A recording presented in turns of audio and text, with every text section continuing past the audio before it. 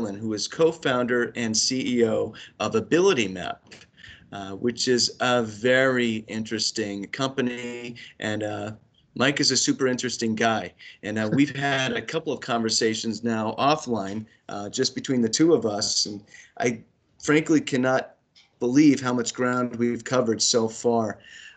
As our viewers know, we've been covering, concrete and abstract HCM. What are the hard benefits, the soft benefits, strategic, tactical, but also we've been talking a lot about artificial intelligence and blockchain and maybe the future of work.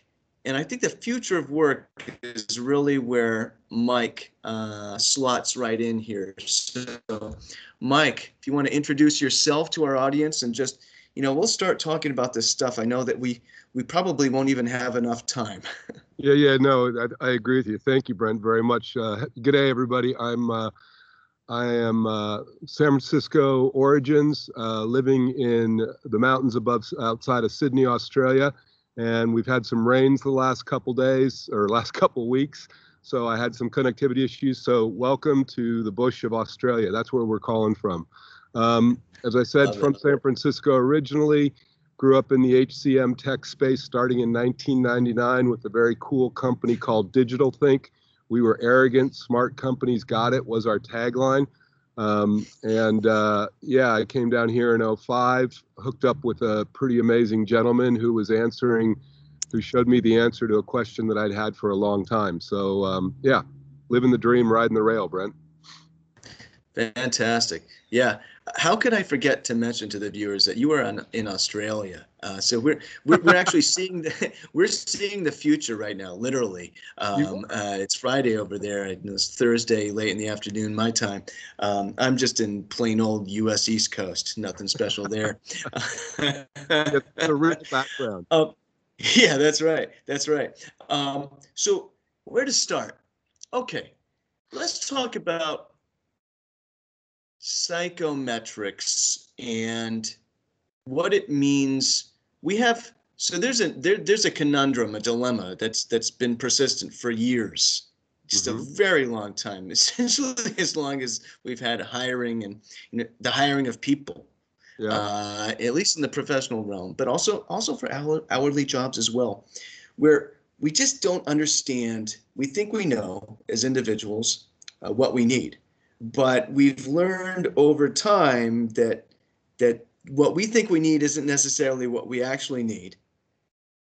And there's quite a bit of variance, and it leads to a lot of inaccuracy in hiring and a lot of the rest of the employee life cycle. So without being too cryptic here, I want to kind of give you a chance to sort of elaborate on that, because I think that really gets to the crux of what you're all about, Mike. I think it obviously ties to sort of the lived problem that Kev Chandler, my co-founder and partner, came together to solve. But maybe what I'll say is, I've been in the HCM tech space since '99, and I will say we do a bloody good job of figuring out the hard and technical skills that people need to have to accomplish and effectively deliver in certain work areas.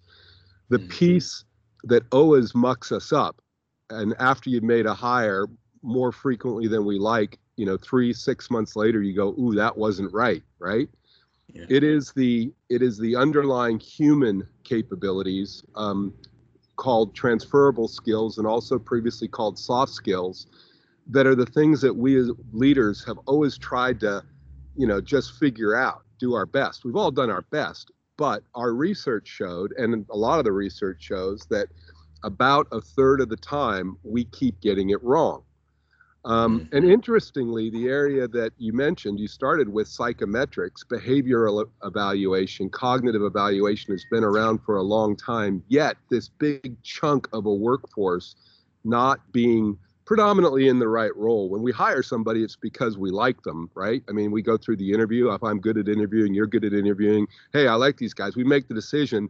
But again, about a third of the time, 6 months down the road, we go, oh, heck, that didn't quite work the way I thought it was. So I think that, putting some rigor to help us make better informed decisions on top of all the good things that we've done in HCM tech of identifying the hard stuff.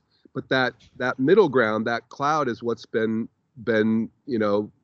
buggering us, and that's what we set out to solve. Is how do you accurately identify the capabilities, human capabilities, the transferable skills that are really critical to somebody functioning in a culture, in an environment such as management or customer service or a specific role. You start with that. It's like Moneyball, right?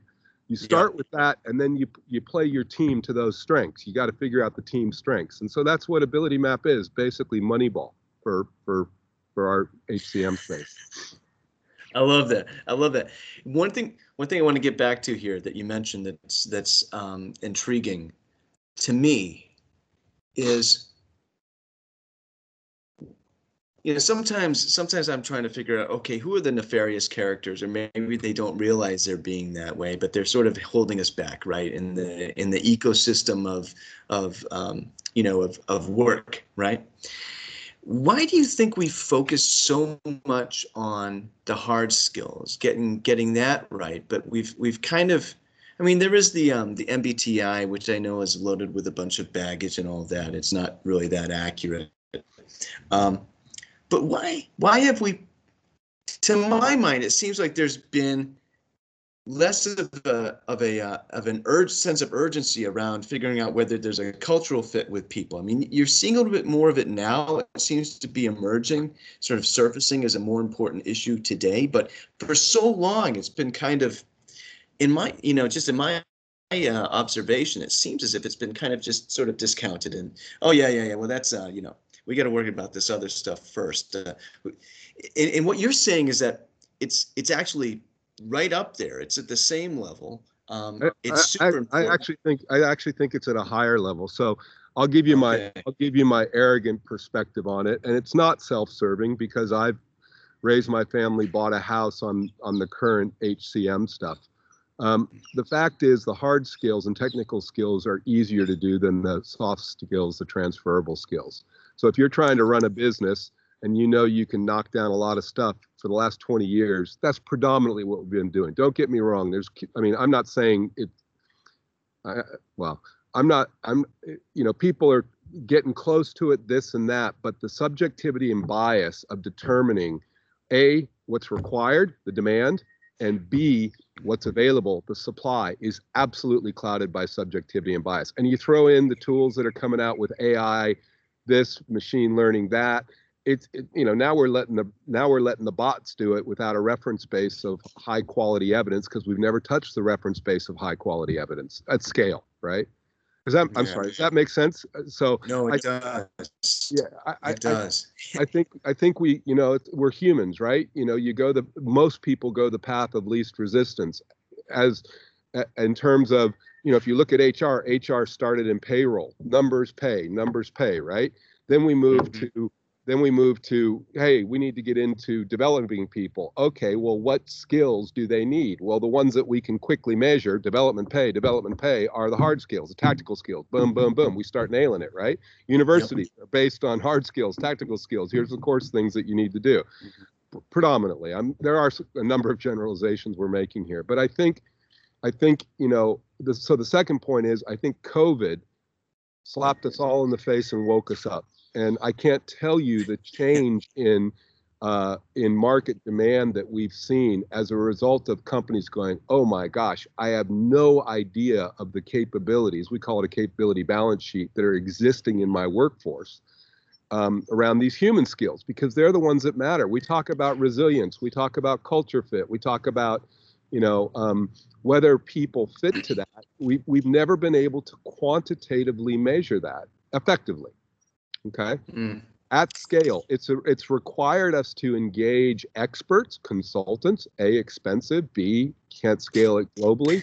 It's caused us to train our people up internally to interpret psychometric assessments and to interpret what's required for the jobs in the language of whatever the psychometric assessment is saying. It's hard, man. It's hard. Yeah. And so we felt that this needed to be cut through hard and fast. to get to the tactical things in which you can affect capability development in these human capabilities transferable, because that's what's been missing. And what happens is it optimizes all the killer infrastructure that we already have in place. It optimizes how you train and develop. It optimizes how you onboard. It optimizes how you performance develop somebody. It optimizes the career pathing that you have available. And of course, if you got to make a new decision and hire somebody, make a better decision, because you know now, not only the hard skills, we've done a great job, technical skills, we've done a great job. Well, now we're starting to get insight into the human skills, the ones that actually matter as to how we work with each other. And if you look at people like, like Josh and, Bollinger's on this stuff now, and he's been on it for a while, actually. But, people are saying, hey, you know what? These inherent human capabilities are really important, because that's what people automatically pull from to play, right? We can develop the hard skills for the most part. And, like, I may not be able to become a data scientist because I don't have the cognitive, the core intelligence or not. But about everything else, I can learn, if I have to, how to communicate. I can learn, if I have to, how to listen. I can learn to work better with others. I can learn to set goals. Those are all skills that can be developed. Yet if we don't know where someone inherently sits, how come we're sheep dipping them in training?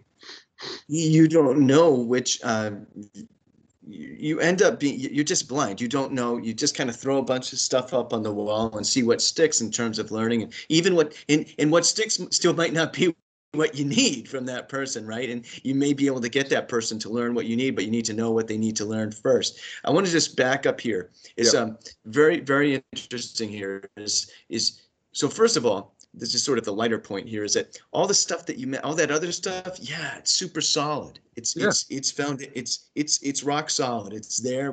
We got it. And okay, now let's figure out the human piece of the puzzle, which is so funny that the human piece of the puzzle is the last piece of the puzzle that we really kind of focus on.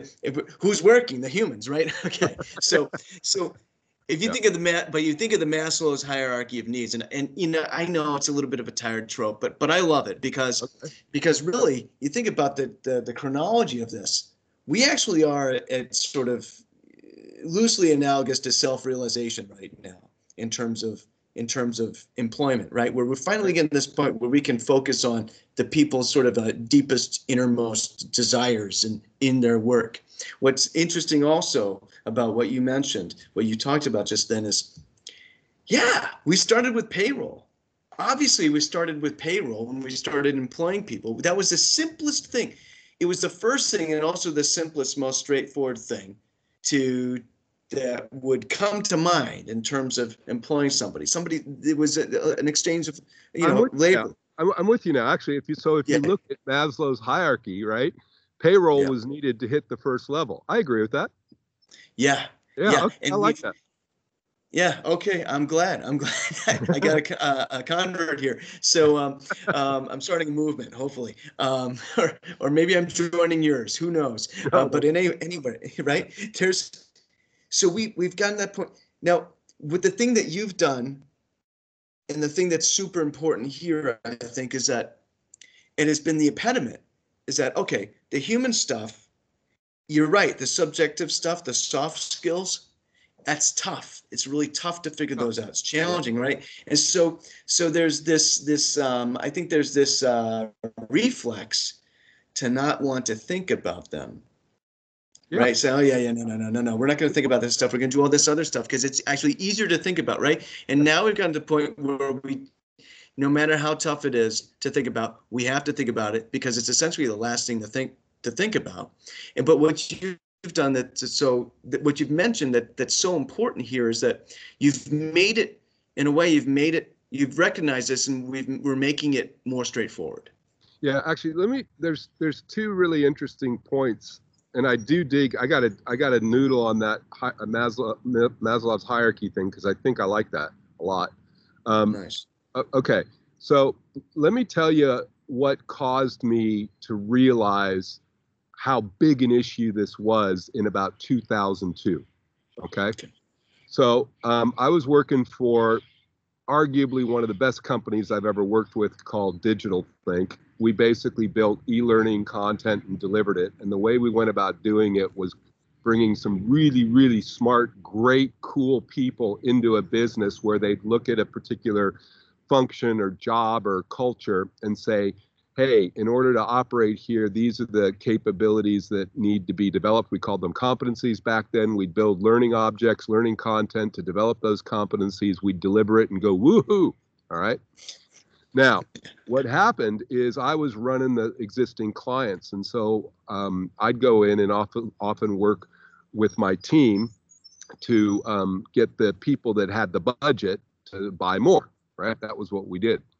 And I kept getting these questions from predominantly CFOs, and it was something like this. They'd go, Mike, I appreciate what you guys have done. We bought a lot from you, but I don't know if how do I know the capabilities that you guys are saying need to be developed to do whatever it is we're setting out to do in the projects are actually the ones that drive performance? You've given me no evidence.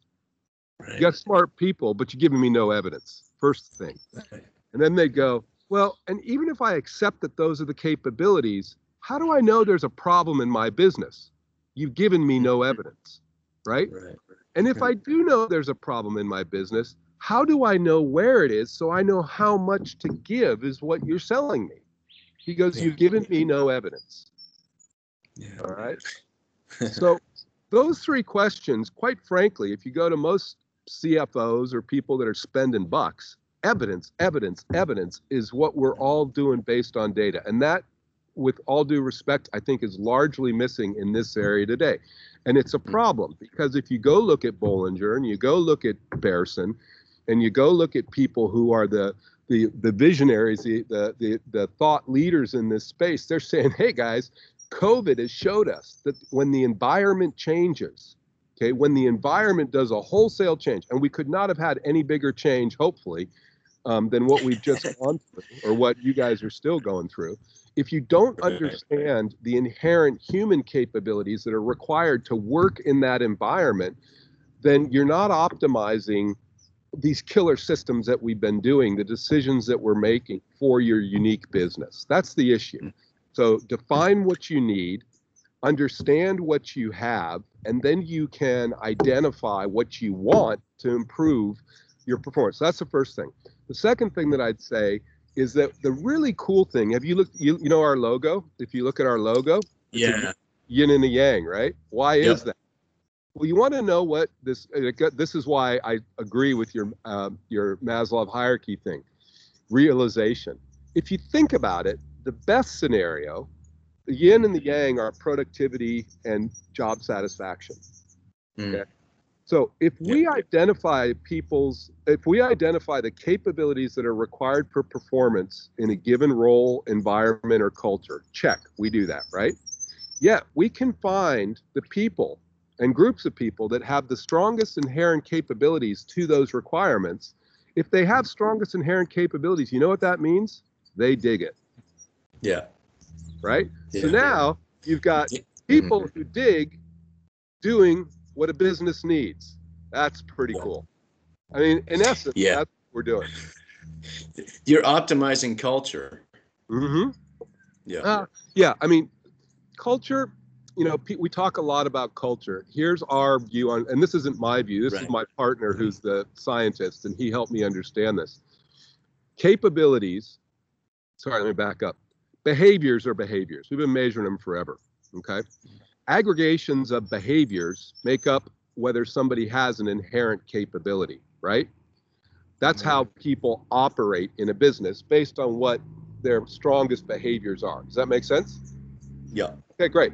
What's a culture? A culture is an aggregation of how people, what people do, how they behave in an organization, right? Yeah. There's no other way. You can say it's this, but if your team behaves this way, that's your culture over here, right? Yep. It's not what you're presenting to the outside world. It's not what you want it to be. You can try to influence it, and that's been done. But what it is in the present moment is however your workforce is behaving. I agree 100%. So if you had a 5,000 person company, And I came in and I established a catalog of that team's strongest inherent preference capabilities, right?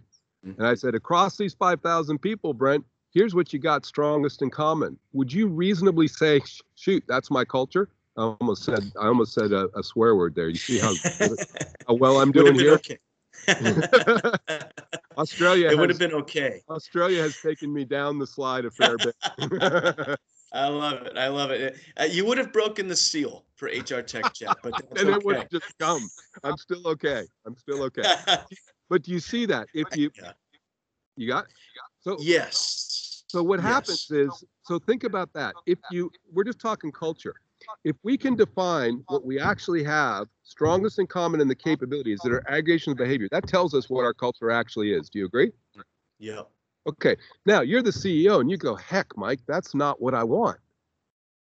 You say, there's about 20 people, 50 people, 100 people in my business that operate exactly how I want. Okay.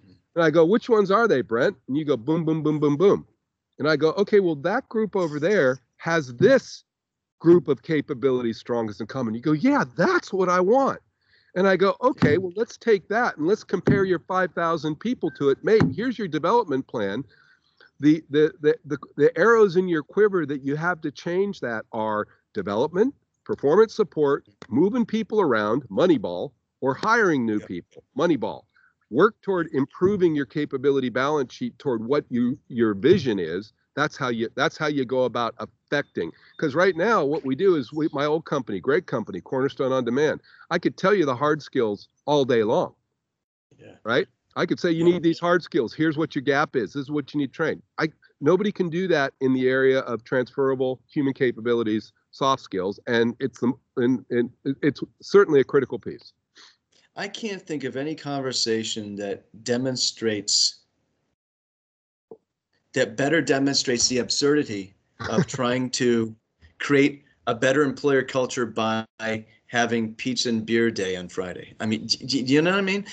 Like, this is it's complete antithesis. I mean, that's just, that's a nice thing to do, obviously. It could be part of your culture, but it's not going to change your culture. Changing your culture is actually, this is what's so interesting, is that culture is thought of at first blush as this sort of wishy-washy, squishy thing that, that's just, snake oil. But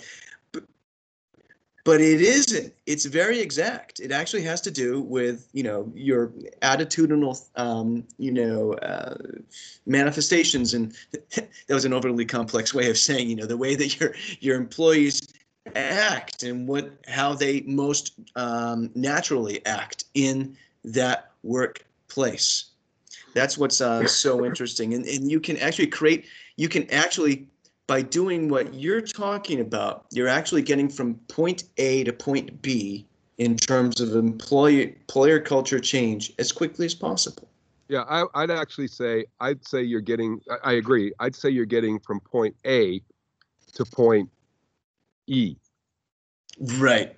Yeah. Because what happens is, I think there are solutions and approaches that touch on the B or the C or the D or the E, right? Mm-hmm. They touch on them. But the problem is they have so much baggage in what needs to be done to convert it to the next step. We haven't looked at that full supply chain, right? And if you get to, if you think about it, and culture is a good one. It goes back to our logo. And this wasn't, I don't know why I wish I could say that the logo was that clearly articulated. The logo, we've come to realize that our logo is actually a really powerful vision of what we believe. It came out at the start, but it wasn't that clear cut. I wish it could be.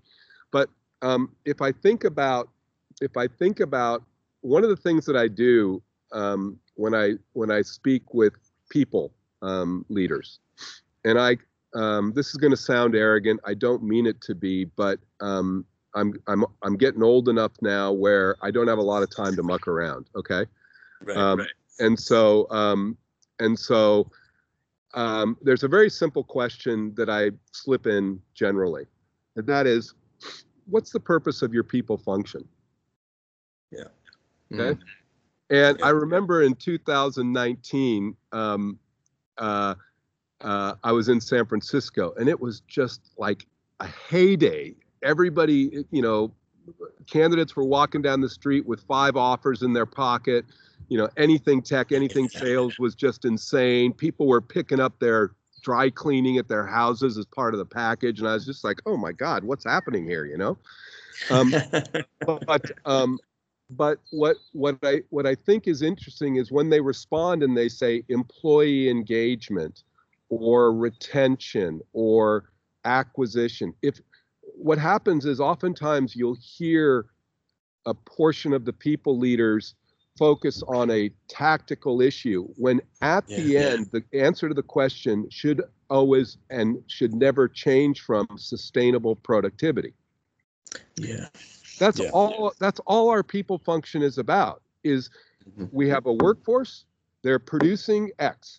We either need to do more with the same or the same with less. Okay. Yeah. Now, how we do that, our premise is that if you find people that are have inherent strong preference capability to what you need, you got to first define what you need, then that's a really good place to start building. And then if you want to go pick up their laundry to make them super happy, or you want to massage their toes while they're at the desk, all good. But start with that pizza and beer, because that's the pizza and beer. Yeah, that's the pizza and beer. Because the deal is, if you get people who inherently dig what they're doing, I love what I'm doing. I've always loved this space, but I love what I'm doing more than anything I've ever done in my life. Okay. Yeah. You can't stop me. You cannot stop me right now. All right. I don't doubt it. Yeah. And if you get a whole team like that or closer to that, you'll never get it all. Don't get me wrong. But if you can shift 20% of your workforce to really be in that passionate moment, and then you give them beer, pizza, and massage their feet. Okay, let's do that. So here's a couple just completely well, it's all interrelated, but these are like, this idea is way out here. Like, this is what we're talking about. This idea is way out here, and this idea is like in this other area of the discussion. So one is, let's shift gears, or let's go back a little bit. Okay. As you mentioned, the questions that CFOs were asking you back in the early aughts, and that was super interesting. But you also, you kind of just glossed past, or you didn't mean to, but you just kind of went past how did you convince them to buy from you in the first place? What was the thing that persuaded CFOs that this was something to do? Because I think that's critical, and it feeds into something that I want to get into. Okay, well, let's see if I'm going to feed you here. The people that we would table on the project to go look at the organization were, Berkeley, Harvard, Stanford, Wharton School of Business. They had all the credentials that said they're good, and they were good, by the way. But they didn't have any of the tools to have, well, they could, but we didn't go that far. But they didn't have any of the tools to provide quantitative evidence. So basically, it's a lot like a resume, quite frankly. And it is that you got the credentials that everybody believes are the credentials you need to have, so you must be good. Mm-hmm. That's old school, mate. Okay, so the CFO or the head of business would buy because they like us, because we had credentials, because we delivered on time, because our recommendations made general sense. We have to train people, right? We know we have to train people. It makes sense that if we train them in things that experts have told us is important, that they'll get better. So all that happens. Yeah. Sorry to interrupt, but I think you hit it on the head. This was actually a little bit more straightforward than I thought it was going to be. I didn't know what it was going to be, but it's a little bit more straightforward than I thought. This is just sort of a traditionally, conventionally, this is understood as sort of a postulate of business, right? We have to train our people, right? So that's how, okay, all right.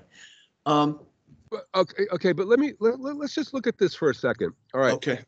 Just for a second. So let's just take this one step further. So Brent and Mike are both managers in the same company, in the same division, okay? And we're both about to get training. And I'm going to go back to what HR often tells me they care about, not so much today, but it used to be employee engagement is everything, right? Yeah, all right. So it still is a little bit, but that's secondary in my mind. Like you said, it's tactical. It's a tactical, component of or indication of culture. I think so. And again, like everything, depending on the environment and what it needs, employee engagement could be the most important thing in the world. But my view would be that's only when you have people with the right capabilities in the right jobs, or as many of those, because then you want to then you're ready to put fuel on the fire. No point in putting fuel on the fire when you don't have enough wood, right? You're just going to burn out the wood. Okay, so you and I are managers in the same role, same company. Right now, Digital Think comes in and says to the CFO, we got to train your management. The manager goes, great. What we're going to do is we're going to basically train them on leading others. We're going to train them on personal communication. We're going to train them on working with teams and achieving plans. Mm-hmm. Sounds pretty reasonable, right? Okay. Yeah. You and I, our head of leadership enablement or whatever comes in and says, Brent and Mike, we're going to take you through this program. You and I get sheep dipped in this program. Okay. And we both do the same amount of stuff. Now, you're a lot better at leading others than I am. I'm better at working with teams. Okay. Mm-hmm. Okay. What happens is when you're going through the leading with others, and you get to sort of the second module of 7, you're going, man, this is going to kill me. I don't like this stuff. I already know how to do this. Right. Right. Now I'm eating it up. All right. When it comes to working with teams, you're going, oh, this is really good. I'm getting value from this. And I'm going, don't give me this. I've been sailing and playing football and working with people for years. I know how to do this. Right. Yeah. So what ends up happening is we're not throttling the supply of high impact content. And I'm just talking about development, but the same applies to performance support, right? Same thing applies.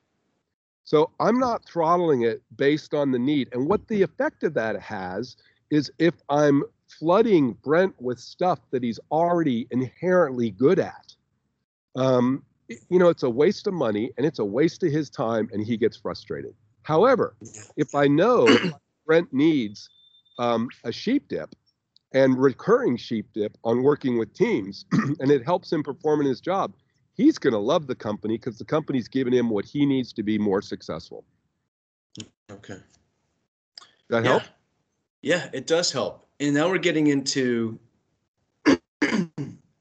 this is where it's so what's interesting here is, and we're getting off on a tangent, but well, not a tangent, but there's a different line of thinking but let's go with this, right? So you can add it. Well, listen, you got curation of content, right? You have technologies that are curating content according to what the individual content, learning content consumer, not in a business context, right?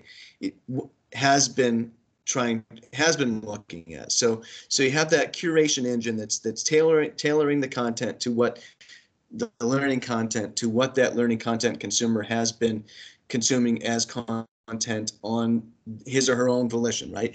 And so how do we know? So here's a question I have is, what you're talking about is sort of a central command. That might not be the right word, but a central command approach where the organization is figuring out through a psychometric analysis of the person what they need to learn, right? And then, but you also have this proliferation of curation technology in the learning space right now that is tailoring the learning content to what the person is already learning. Do we know whether do we know? Is there any research out there that says that what the person is consuming on their own volition as learning content aligns with what this psychometric evaluation says they need to learn? Yeah, no, well, I certainly haven't done it, but that is, I hadn't really gone that far yet, but I think that's a great idea. The way I would probably look at it, Brent, is I would say, let's segment whether it's command and control or decentralized. I think there are different ways of approaching it, right? And actually the right way to do it is to blend it. You want to feed up to the individual as much data as you have about where they sit, what's needed for their success within their job, and let them consume. But then, of course, from the company standpoint, this is our core program. We're going to deliver this, right? And the magic, in my opinion, whether it's hard technical skills or transferable human capabilities, the magic is to give the people function the ability to identify, hey, you know what? Mike's not doing what he actually should be doing. Right? Yeah. That's the interventions where come in, okay? But let me just ask you a question. I would say right now, for the technical and the hard skills, that full spectrum as to command and control and decentralized, and even being able to see that Mike's not doing what he needs to do, is available. Okay. Yeah. Right? Yeah. I mean, Cornerstone rocks at that. Love it. Right? Yeah. All that data is available. Yeah. Right. Okay. Now, say the same thing for transferable or human capabilities. Is that available today? No. Yeah. No.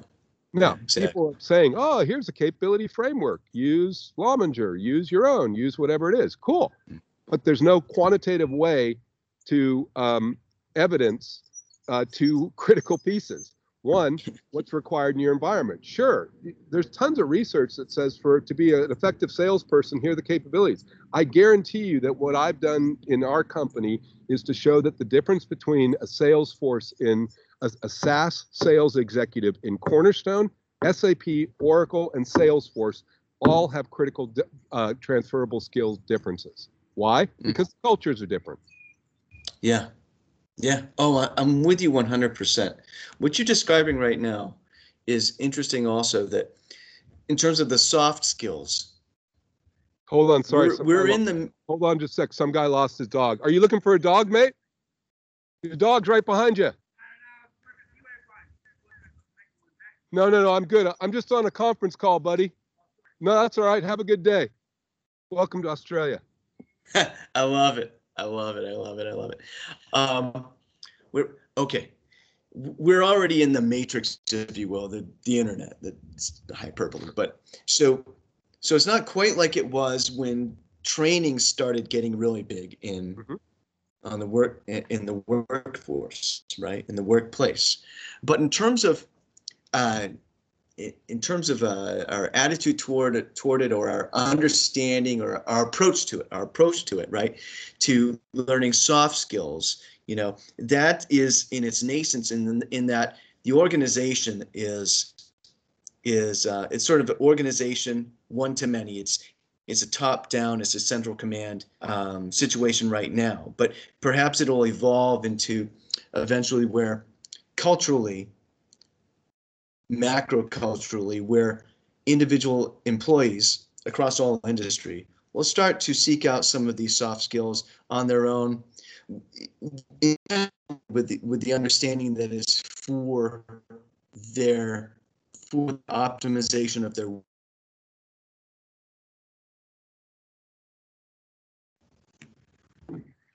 Brent, I just lost you a little bit, and I got 4G here, so it might be you. But I think what I heard is more your metaphor around command and control versus decentralized. So let's go look at the future of work, right? Okay. And I was just having a conversation with one of my customers last night, and it kind of goes something like this. And so your question is, will individuals seek to improve themselves and take training and development to better make them capable? What I would suggest is that's a good example of a book that Carol Dweck wrote called Growth Mindset, right? Okay. Right? In other words, does someone have a curiosity and an interest and a commitment? So out of there was curiosity, self-development, growth, and discipline to do it. All three of those capabilities are, in my view, of all the things that have been said about future work, those are three areas that are attributes of necessary for effectiveness in the future work. Okay. So what I said to James just yesterday, I saw him in the city, and he's a recruiter, and he goes, Mike, you know, I love the tool, and I'm providing quantitative evidence to my clients, but it's kind of making me work hard. And I go, what do you mean, James? And he goes, well, if I get 10 candidates in, I only get like 3 that actually have what the client needs. And I go, yeah, that's right. And I said, if you look at the population, I can tell you from our data that about 30% of the population is actually at a development need level in terms of critical thinking and problem solving. Scares the heck out of me, but that's the reality, right? Yeah. And then actually, I could even show you that about 60% of the population is below average or below in that. Yeah. Right? Now, that's a really scary component. So what I'm saying is that you have to recognize that when you take on looking at these things, you can't expect everybody to be high. And so what's going to happen to your question is that I would suggest that probably 30% of the population is going to, maybe 40, is going to be actively committed and curious to grow and develop and have the discipline to do that on their own. The rest ain't. That's right.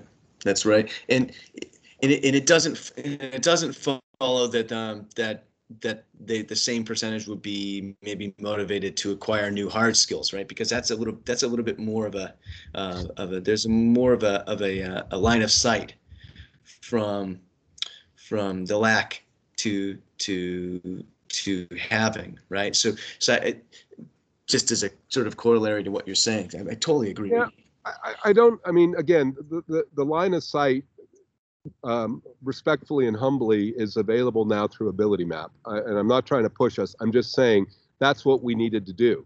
So that's what we've done.